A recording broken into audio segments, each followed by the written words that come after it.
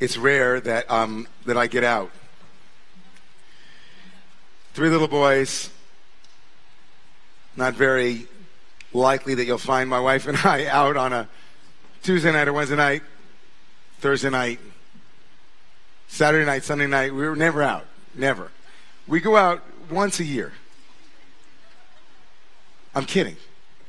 We go out. I mean, come on. We don't go out frequently, but we did go out this weekend. We saw something amazing happen.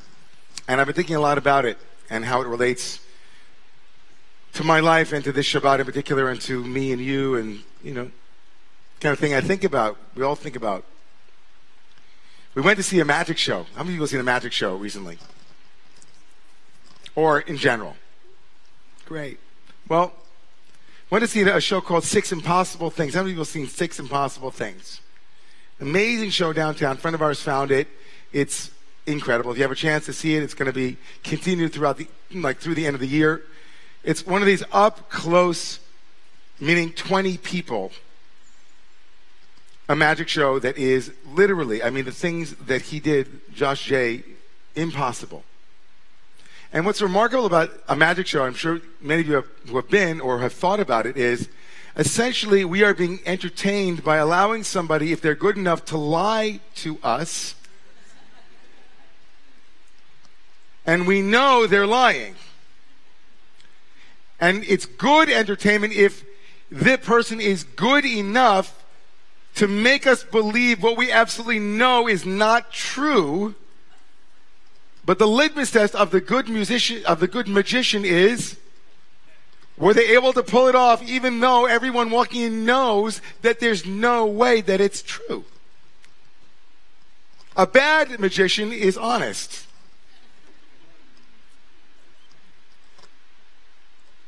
Magicians don't tell you how they manipulate. They don't tell you how they distort.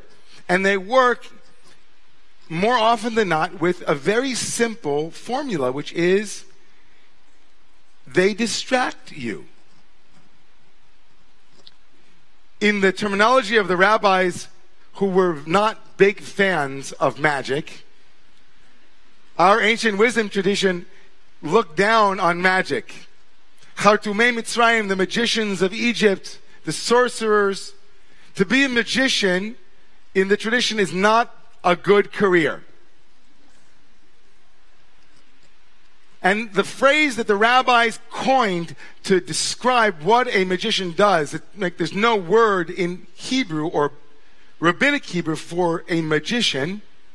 Even what I just quoted, Chartumei Mitzrayim, are more like sorcerers. But the phenomena of a magician appears in the literature of the rabbis, and they coin a phrase. Does anybody know what that phrase is for a magician in the rabbinic literature? Someone who is ochez einayim. Achizat einayim means that they hold your eyes. Achizat einayim. An eye holder. Someone who grabs your vision and directs it where they want to, with sleight of hand, with misdirection, with story, with words, something so that you are not aware of something else. You're focusing on one news cycle, and before you know it, there's a whole other news cycle. You're focusing on one crazy, impossible, I never would have imagined this could be what is real. Is it real? And the next thing you know, you're off to another news cycle because they have your eyes. The eyes have it. Achizat einayim, they grab your eyes and they direct them where they want you to. And so distraction and staying focused. And you think you can follow it. And it's a remarkable conversation to have about reality, perception, illusion, what's true. How do we know it? And one of the most remarkable things to realize is that not only do magicians grab your eyes, but they recognize that your eyes and my eyes are the first defense we have against seeing what we don't want to see. Simon and Garfunkel might have said that a man hears what he wants to hear and disregards the rest, but we might as well have said that we see what we want to see and we disregard the rest. We see enough and then we come to conclusions. That's the way it works. We work with probabilities in the world. We don't look with certainties, and magicians know that. And so they grab our eyes. And when we don't want to see, we close. And only do we close in the present moment, but we know as infants, the ocular band of the eyes, the ocular band, this whole region of the body is the first and only defense that an infant has before it is verbal, before he can say no, before he can say that's too much. We close our eyes so that we don't see what we don't want to see, or what we can't see, or what we shouldn't see, or what overwhelms us. We use our eyes strategically. We use our eyes strategically. One of the most powerful ways that we become present is when we refuse to look away. When we refuse to close the eyes, when we refuse to not see what it is that is right before us or what has been before us. Seeing what's there is, in every religious and spiritual tradition, that's what it means to wake up. It's to not split off, to not fly away, to not wish it otherwise, to not believe in magic, but to see what's here. So it should not surprise me or you or anyone here in the room that this Shabbat, the Shabbat that is always the Shabbat before the saddest day of the Jewish calendar, the Shabbat that always precedes the 9th day of the month of Av, which is the day of calamity, the day of destruction, the day of 9/11 Jewish style, is Tisha B'Av, literally 9th of Av, is 9/11. A day in which our tradition lumped every imaginable painful event, occurrence, historical, ahistorical, the destruction of the 2 temples, the Bayit Rishon, the Bayit Sheni, pogroms, World War I, you name it. It became the holding for our communal grief. The day in which we honor rupture, breakage, chaos, asymmetry, a lack of coherence. It's all in there. And so it should not surprise us that the Shabbat that immediately precedes that calamitous event every year for 2,000 years has a special name. It is called Shabbat Chazon, the Shabbat of vision, the Shabbat of sight, the vision of the great prophet who imagined and saw that destruction, that calamity. It should not surprise us that in the book of Lamentations, which we will read tomorrow night, it says, Eini, Eini, Yardamayim, my eyes, my eyes, my eyes. It's all about the eyes. The eyes that didn't believe that it could happen, the eyes that didn't trust that it would, the eyes that couldn't handle seeing what it had to see. And so it shouldn't surprise us either that tomorrow morning, on that very Shabbat, in synagogues around the world, every single year, we not only have Shabbat Chazon, but we have the opening of the 5 books, the 5th book of the 5 books of Moshe. Ele hadvarim asher diber Moshe. Moses stood before the land that he would never see and spoke to a people who had never seen Mount Sinai, who had never seen their ancestors sinning. And he said, let me tell you something. You are going to enter into a land that I will not see. But you, when you enter the land, you will have hardship. And over again, Moses says, do not be distracted. Re'eh, see clearly. Look. Don't look away. Use your eyes. Be real. Be present. Don't turn. Don't turn after eyes that run in other directions. Don't. Remember this lesson. and how powerful it is for me and for you as Jews, as practitioners of Judaism, as those who are part of this community and other communities, every single year on the Shabbat that we commemorate the loss of the gift of the land of Israel. We read about one who could not enter into the land of Israel.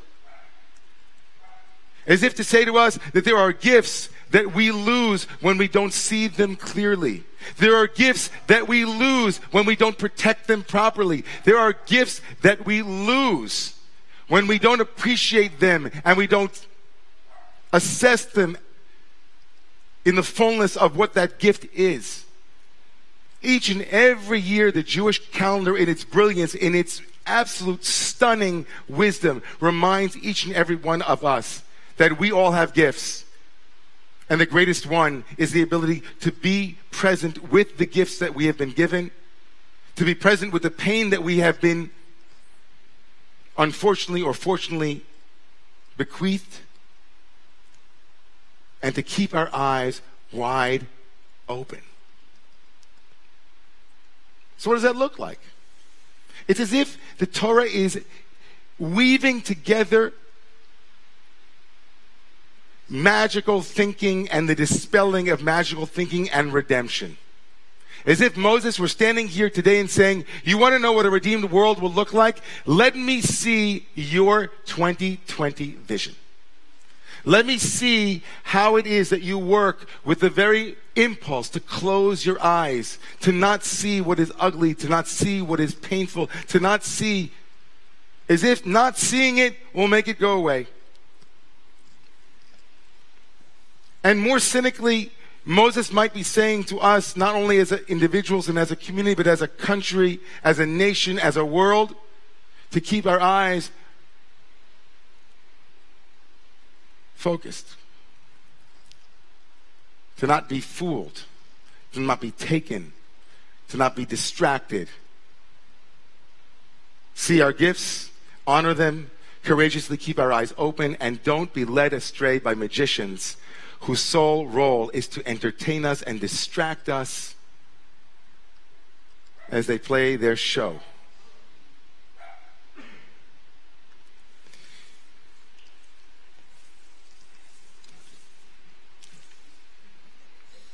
This book was written by a man who was murdered in the Holocaust. His name was Kalman Shapira. He was the Rebbe of the Warsaw Ghetto, he was called, but he was before that known as the Rebbe of the children. He loved children. He was a genius of pedagogy and education. He was a mystic. He was a Kabbalist. He was a whole world. And this is the only book, it's the only record of someone who wrote Torah in the ghetto. It's known as Eish Kodesh, the Holy Fire. And the last entry in 1942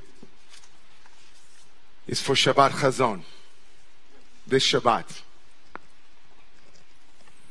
And the Rebbe asks, why is it that there are so many Shabbatot where we read about visions of prophets, but not one of those prophets merited to have a Shabbat named for their vision, Shabbat of vision? Why is vision and the naming of a Shabbat of vision associated with the Shabbat before the great calamity? And this is what he writes. He writes,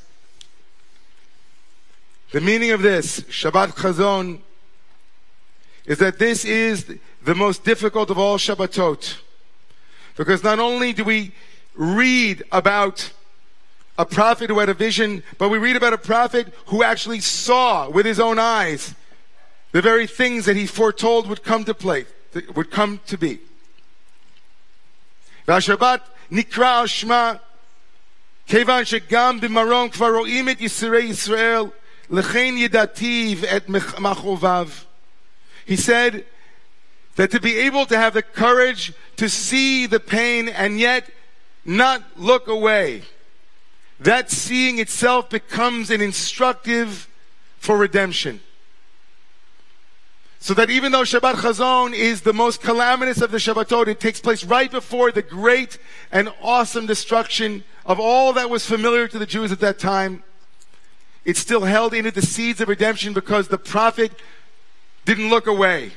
The prophet allowed himself the full force of the magnitude of pain that was present and didn't close his eyes, didn't wish it away, didn't say, I wish a magician would come and take it away, but looked at it in its fullness, in its glaringness. Some Kabbalists would call this a circumcision of the eyes without lids, looking directly at the sun of suffering and saying, here I am. No magic. Don't take my eyes. Just keep them open. Man,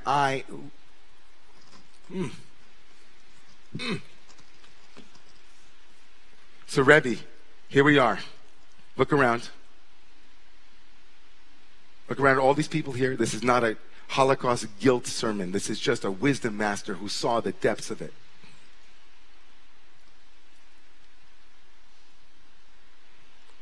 Saw his own children and his wife taken.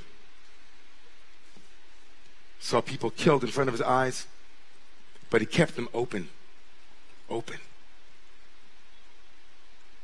There are so many things that are happening right now in my life, in your life, in our life, in the country's life, that we want to say, will somebody just make it go away? Would that it were that way. But it isn't. Nothing changes until it becomes what it is. Nothing changes until it becomes what it is. Nothing changes until it becomes what it is. Wishful thinking, magical thinking. We human beings are those who walk and have the choice of closing our eyes or opening them, closing our heart or opening it, closing our hands or opening them. All we have to do is look around and see what it means to live in a world where you get away with not having to be truthful. To live in a world where we can imagine that some children are going to be returned to their parents, but as far as we know, it's so easy to say, it'll work itself out. But I think the Rebbe and the prophet Isaiah and others would say, no, chazon, open your eyes. Keep it in front of you. Walk with it there, present. So homework, it's Shabbat, soul work. You're going to go out to dinner tonight. You're going to go to friends. You're going to have a Shabbat meal. You're going to close eyes and sing songs and open eyes and hold hands. One question, what is it in my life that I don't want to see? That's a heavy thing. So maybe start off like, what is one thing in my life that I don't want to see that I'm willing to tell you? One thing in my life that I don't want to see that I'm willing to share. One thing in my life that I'm not willing to see that I'm willing to feel. One thing in my life that I'm not willing to see that I am now able to acknowledge, to verbalize, to express. One thing. I thought a lot about you, Nadav, this week as I was preparing and thinking a lot about Achizat Einayim, and you called me yesterday and said, I don't know if I can make it because I have an eye infection, right? It's true, right? I didn't make it up. You're not a prop, right?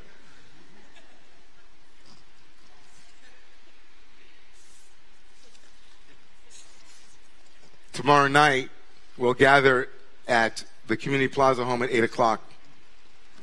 And right before we begin reading Eicha, we will hold up a candle and we'll bring our fingernails to the candle and we'll say Shabbat is over and the week begins. The Shabbat of Tisha B'Av, where Tisha B'Av fell on the same day as the Shabbat of Chazon, where the real day is tonight and tomorrow, and that is identical to Chazon, is an invitation to eye repair, an invitation to find new lenses, and to have the courage to keep our eyes open.